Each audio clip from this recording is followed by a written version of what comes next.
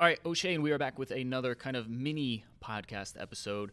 And again, it's just kind of like a random topic that has come up in conversation with clients or something that we've thought about just in the random of the day or in the process of the day.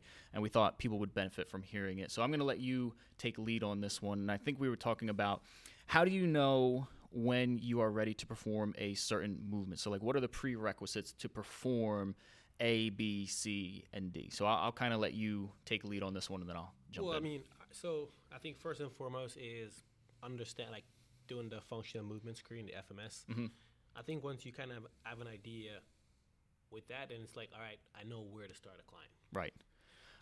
Yeah, and for anyone who's not familiar with the FMS, it's basically just a really simple movement screen that involves you performing, I think it's 7 movements, just real basic thing, like an overhead squat. I'm going to simplify, but essentially a lunge, a push-up, a leg raise, just real fundamental things that people should be able to do if they are injury-free and have, basically adequate mobility and stability throughout the body. Sorry, didn't mean to cut you off. Go ahead. Yep. I also like to add an extra one in there. Yeah. Because, I think it's real basic, but I also like to add a toe touch. Okay, yeah.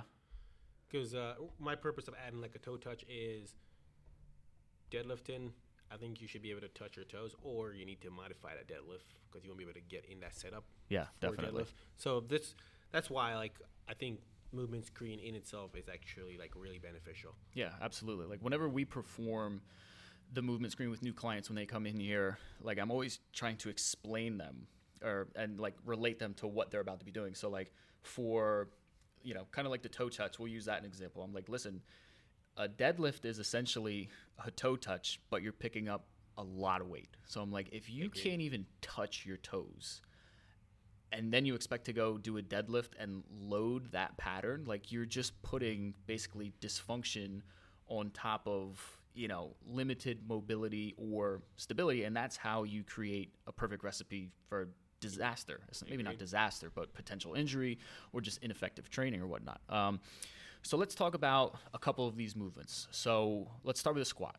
So what are the prerequisites that someone should be able to do before they're jumping in to perform a heavy squat? What are the things that you're looking for? All right. So for anyone that doesn't know, the FMS is graded 4, 0, 1, 2, 3. 0 means you're in pain, so you probably should get yourself checked out. Mm-hmm. 1 means that your squat is complete shit. 2 means that you're somewhat ready to squat. 3 means you have the perfect squat. Yeah. And anyone that's ever done the screening will tell you a 3 is very hard to achieve. Yeah. It's almost impossible. The way I was taught, they said 3s are like porn because you'll know when you see it. Yep. You'll never have to question, is that no, that's a 3 for sure.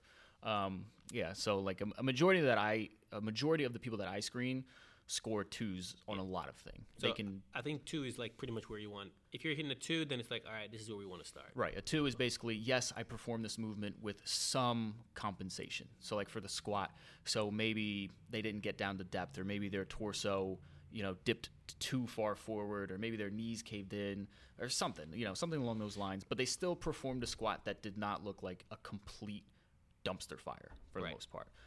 So real quick, let's run through what you were looking for when you assess a squat. So 1, they get a 2.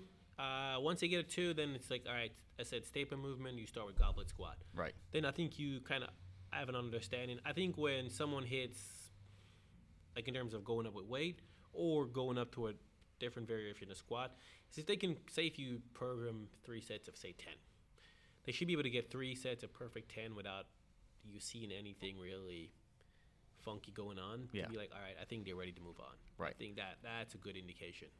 Yeah, and a lot of times what I'm looking for when I'm, performing an assessment on someone, to oversimplify things, I'm looking for when they squat down, does their torso angle match their shin angle? Do their feet stay flat?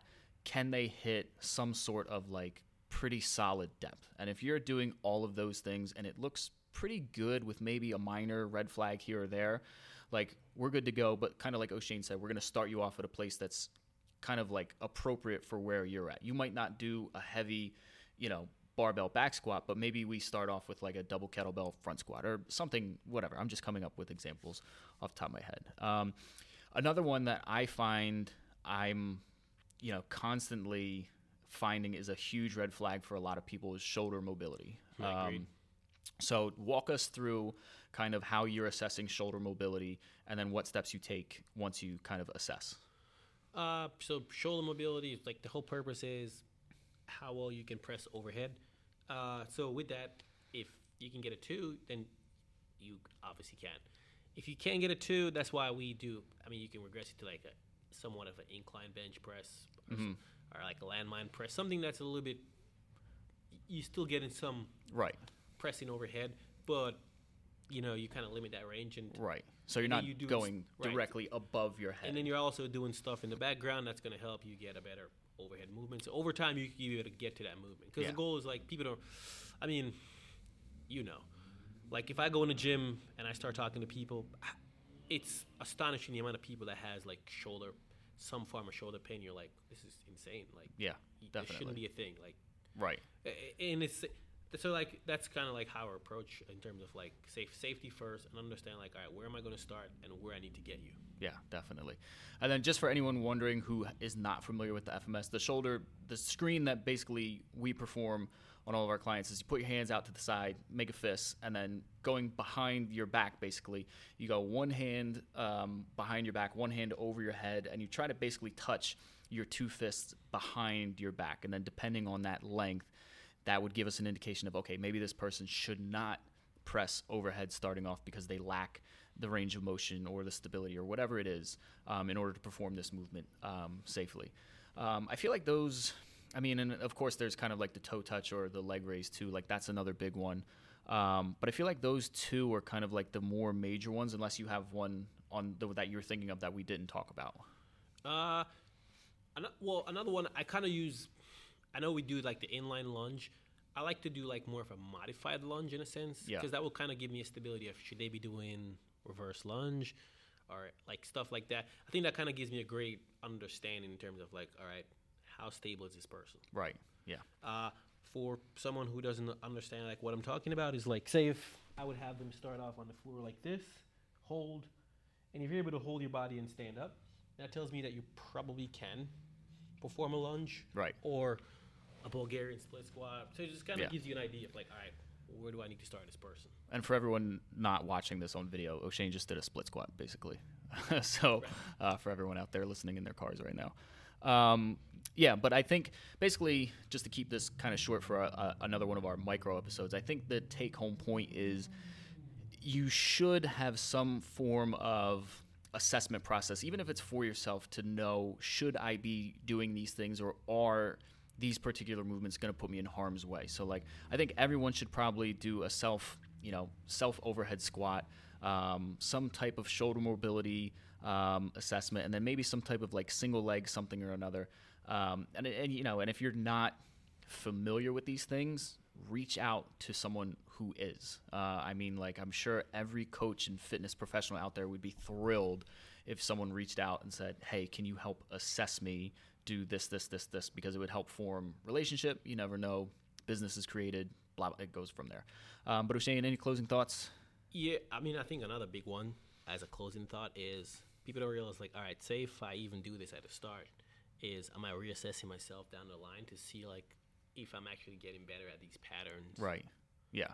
Because that's big, too. Because, like, if someone scores a 1 or a 0, obviously you want to assess down the road, are things getting better? Is my range of motion improving? Do I have better stability? Because, those movements that, we're assessing are fundamental movement patterns. Like, everyone should be able to perform these, maybe not perfectly, but in some capacity where it looks good. Because, like, if you can't perform these things, your quality of life is going to suffer big time. Agreed.